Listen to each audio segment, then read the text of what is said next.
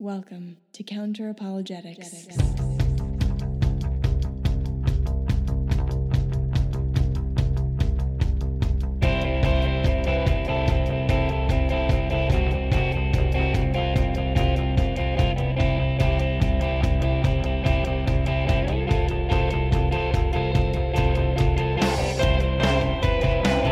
Welcome to Counter Apologetics. I'm your host, Emerson Green, and today we'll be discussing the Leibnizian contingency argument.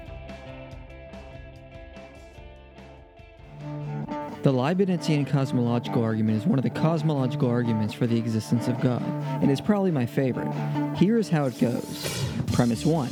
Anything that exists has an explanation of its existence, either in the necessity of its own nature or in an external explanation. Premise 2. The universe has an explanation for its existence, and that explanation is grounded in a necessary being. Premise 3.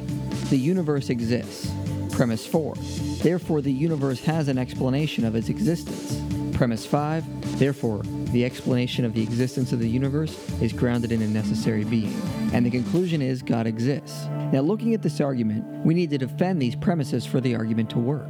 Starting with premise 1, we see it relies on the same reasoning behind Leibniz's principle of sufficient reason, or a restrictor version. If we start by The principle of sufficient reason and brute facts. Explanations come to an end somewhere, to quote Wittgenstein. And this is something Ozzy and I discussed a couple episodes ago. Chains of justification end. They end in a fact that either has no explanation or is self-explanatory. And I'm not sure there's a real difference there when we're talking about gods or universes. The principle of sufficient reason, or PSR, is a controversial principle stipulating that everything must have a reason, or cause, or a grounding. This is essentially the first premise of the Leibnizian contingency argument. Everything that exists has an explanation of its existence. Initially, the principle of sufficient reason might seem like an innocuous idea, obvious even, but I don't think it can be true. First, to accept one brute fact is to reject the PSR. A brute fact is a fact that has no explanation. I think there is at least one brute fact, so the PSR is false. The PSR itself would seem to be a brute fact. It seems to have no explanation for itself. So why should we accept the principle of sufficient reason?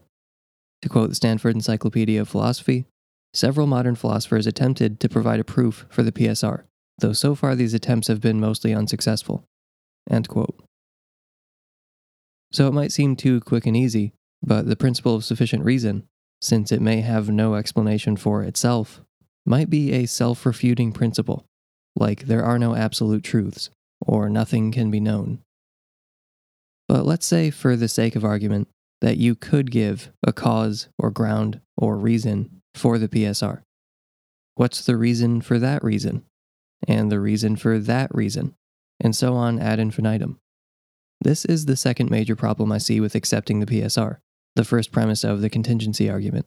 It seems to generate an infinite regress of justifications. The chain of justification never stops, for anything, if you take the PSR seriously.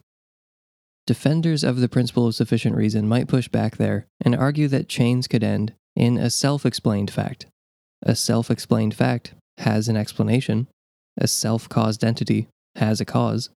But what's the real difference between self-explanatory facts, self-caused entities, and unexplainable brute facts? Is there a meaningful distinction to be made that's not merely semantic? It seems like a distinction without a difference. And again, if there's one brute fact, the principle of sufficient reason is false. A few responses have been marshaled in defense of the PSR. Some opt for a pragmatic argument. The PSR is necessary to make the universe intelligible to us. We need it to make sense of the world. But the problem is pragmatic or methodological acceptance of the principle doesn't necessarily reflect its ontological status. Just because it works doesn't mean it's really true in the exact way we might think it is. We might make use of the PSR, but that doesn't mean it's actually an inviolable natural principle. Pragmatic or methodological usefulness doesn't equal a decisive ontological justification. We need something more than a pragmatic justification to accept the first premise of Leibniz's contingency argument. Another defense put forward is that rejecting the PSR would mean rejecting all of science. Alexander Pruss has argued that rejecting the PSR, quote, would undercut the practice of science, end quote. We're not talking about labeling any old thing we come across a brute fact. Yes, it would undercut science to immediately slap a brute fact label on every new phenomenon observed, but nobody is suggesting we do that, nor are we committed to doing so once we accept that there is at least one brute fact. Calling something a brute fact should be a last resort, something we only suggest after careful deliberation. The practice of science would only be undermined if we carelessly deemed phenomena brute.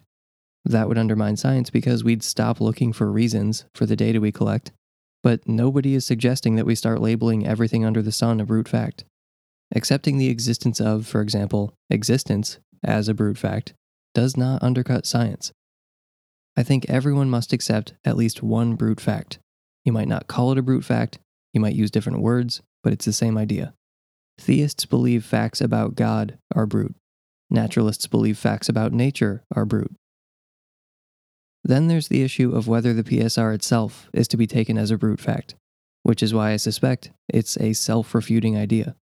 Alexander Pruss, quoted earlier, wrote that the PSR is, quote, self-evident, obvious, intuitively clear, in no need of argumentative support, end quote. The PSR implies that there are no brute facts, and yet the PSR seems to be a brute fact, making it a self-defeating idea, like the statement, there are no absolute truths.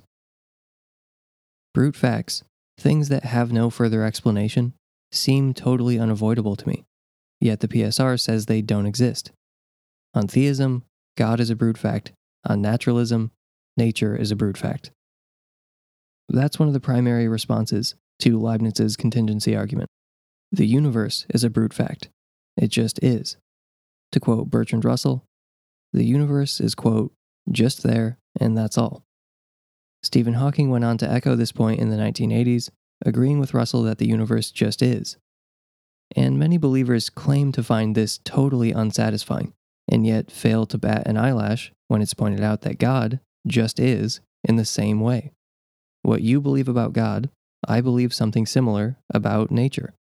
You don't get to claim God as something which exists without explanation or which explains itself, and complain when naturalists invoke their own brute facts.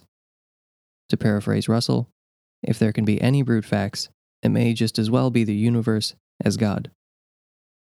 But these ideas are not on equal footing. The universe has an edge over God on grounds of simplicity. For one, the universe definitely exists, so it's universe versus universe plus God. Why multiply entities unnecessarily to explain the same data? God is metaphysically and theoretically expensive. Nothing is gained by postulating a God, and there are considerable disadvantages to positing a maximally good God who also happens to be the God of the Bible. Go ahead and point to something we need a God to explain. I would argue you don't need God to explain anything, for one, and that the concept of God is riddled with problems. Setting those issues to one side for the moment, we can be confident that Occam's razor favors naturalism over theism. All things being equal, we should make our theories of reality as simple as possible.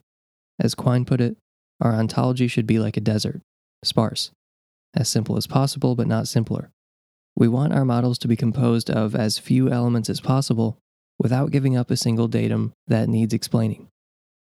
But why should we care about simplicity? Why should simpler theories have an edge? One reason for accepting Occam's razor is that there are an infinite number of conceivable theories of reality that could explain the data we have.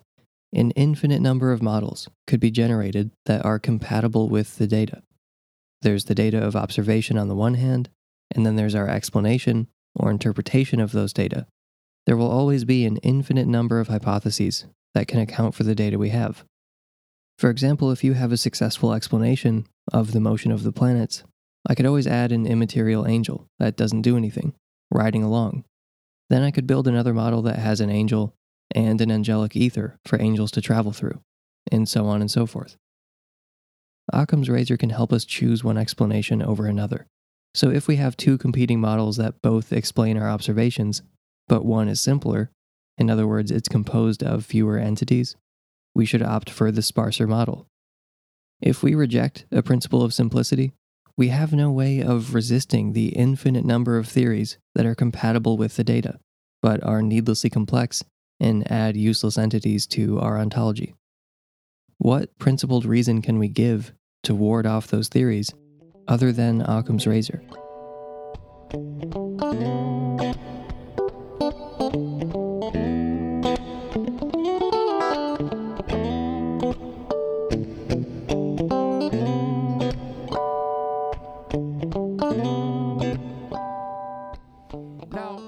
Atheists will typically say, in response to premise one, that this premise, this principle of sufficient reason, as it's called, is true of everything in the universe, but they want to exempt the universe itself from the principle.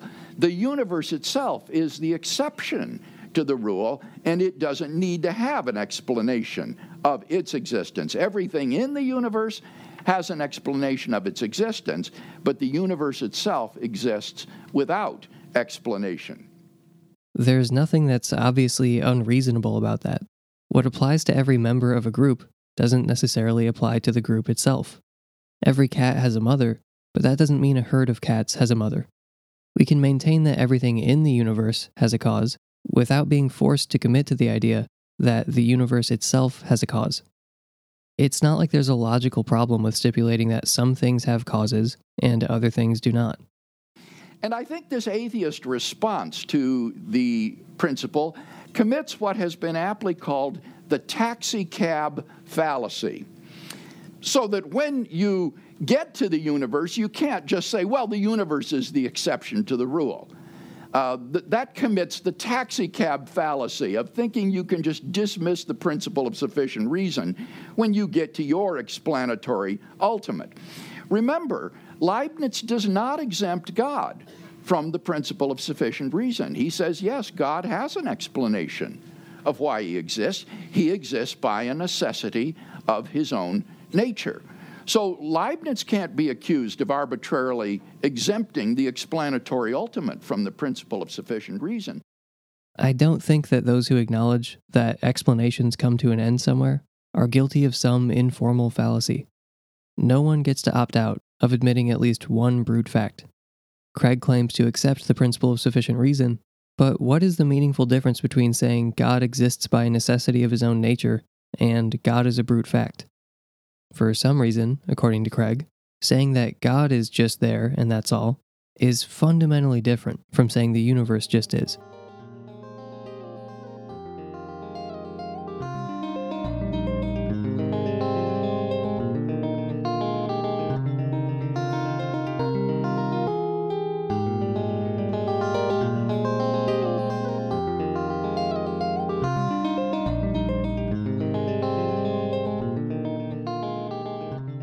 David Hume pointed out that explaining the component parts is enough to explain the whole. The whole isn't actually greater than the sum of its parts. If it seems to be, and we're sure that we're not under an illusion, that means there are further constituents of which we're not yet aware, or the constituents of which we are aware have further properties that we've yet to fully appreciate. Once we've explained all the constituents of the universe, we've explained the universe. It makes no sense to say, you haven't explained the whole, you've only explained all the component parts. Once we've explained everything in the universe, what's left? What have we left out of our description once we've explained all the component parts of the universe? Quote, but the whole, you say, wants a cause. I answer that the uniting of these parts into a whole is performed merely by an arbitrary act of the mind, and has no influence on the nature of things. Did I show you the particular causes of each individual in a collection of 20 particles of matter, I should think it very unreasonable should you afterwards ask me what was the cause of the whole 20. This is sufficiently explained in explaining the parts. End quote. Our explanations will come to an end somewhere. You can't just ask why over and over again and act as if it's a profound and meaningful question every time.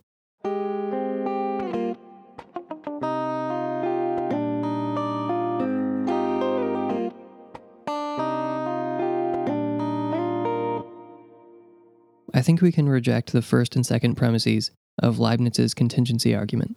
I reject the principle of sufficient reason because I think there must be at least one brute fact, and because the PSR is arguably self-refuting.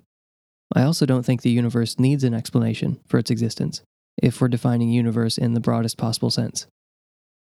I need to add that caveat because what has previously been called the universe may in fact only be a part of everything that exists, in the same way that scientists prematurely named certain particles atoms, only to find out later that they were not in fact atoms. We may have prematurely named a part of the universe the universe. Apologists will sometimes burn a lot of fuel, arguing that the universe has an explanation, when they're not really talking about everything that exists, everything that has existed, and ever will exist. If this all-encompassing whole is not, quote, an arbitrary act of the mind, then it could be a brute fact. And to be fair, if God existed, God could be a brute fact. But on grounds of simplicity alone, without even touching all the problems with the notion of God, nature or some aspect of nature is a better candidate than God as the place where our explanations ultimately come to an end.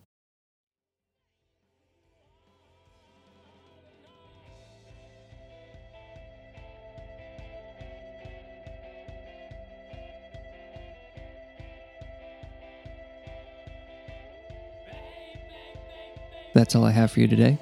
I would like to thank all my patrons who make this show possible, and the Patron Hall of Fame, Jesta, Phil Stillwell, Richard Crossan, Pre-Nifty, and Rory B. Murkowski. And you can support this show on a per-episode basis at patreon.com/counter, where you can earn early access to every episode and access to bonus episodes. If you don't have the money to support on Patreon, but you still want to believe in the angelic ether anyway, you can follow us on our social media on Twitter and Facebook, subscribe on YouTube, leave a 5-star review, or tell your friends about the podcast. You can also subscribe to and leave a review of our sister show, Walden Pod. Our theme music was written and performed by the band Whalers. The song is called Magic Tricks and was used with permission. Thank you for joining me today. I've been Emerson Green, and I'll talk to you next time.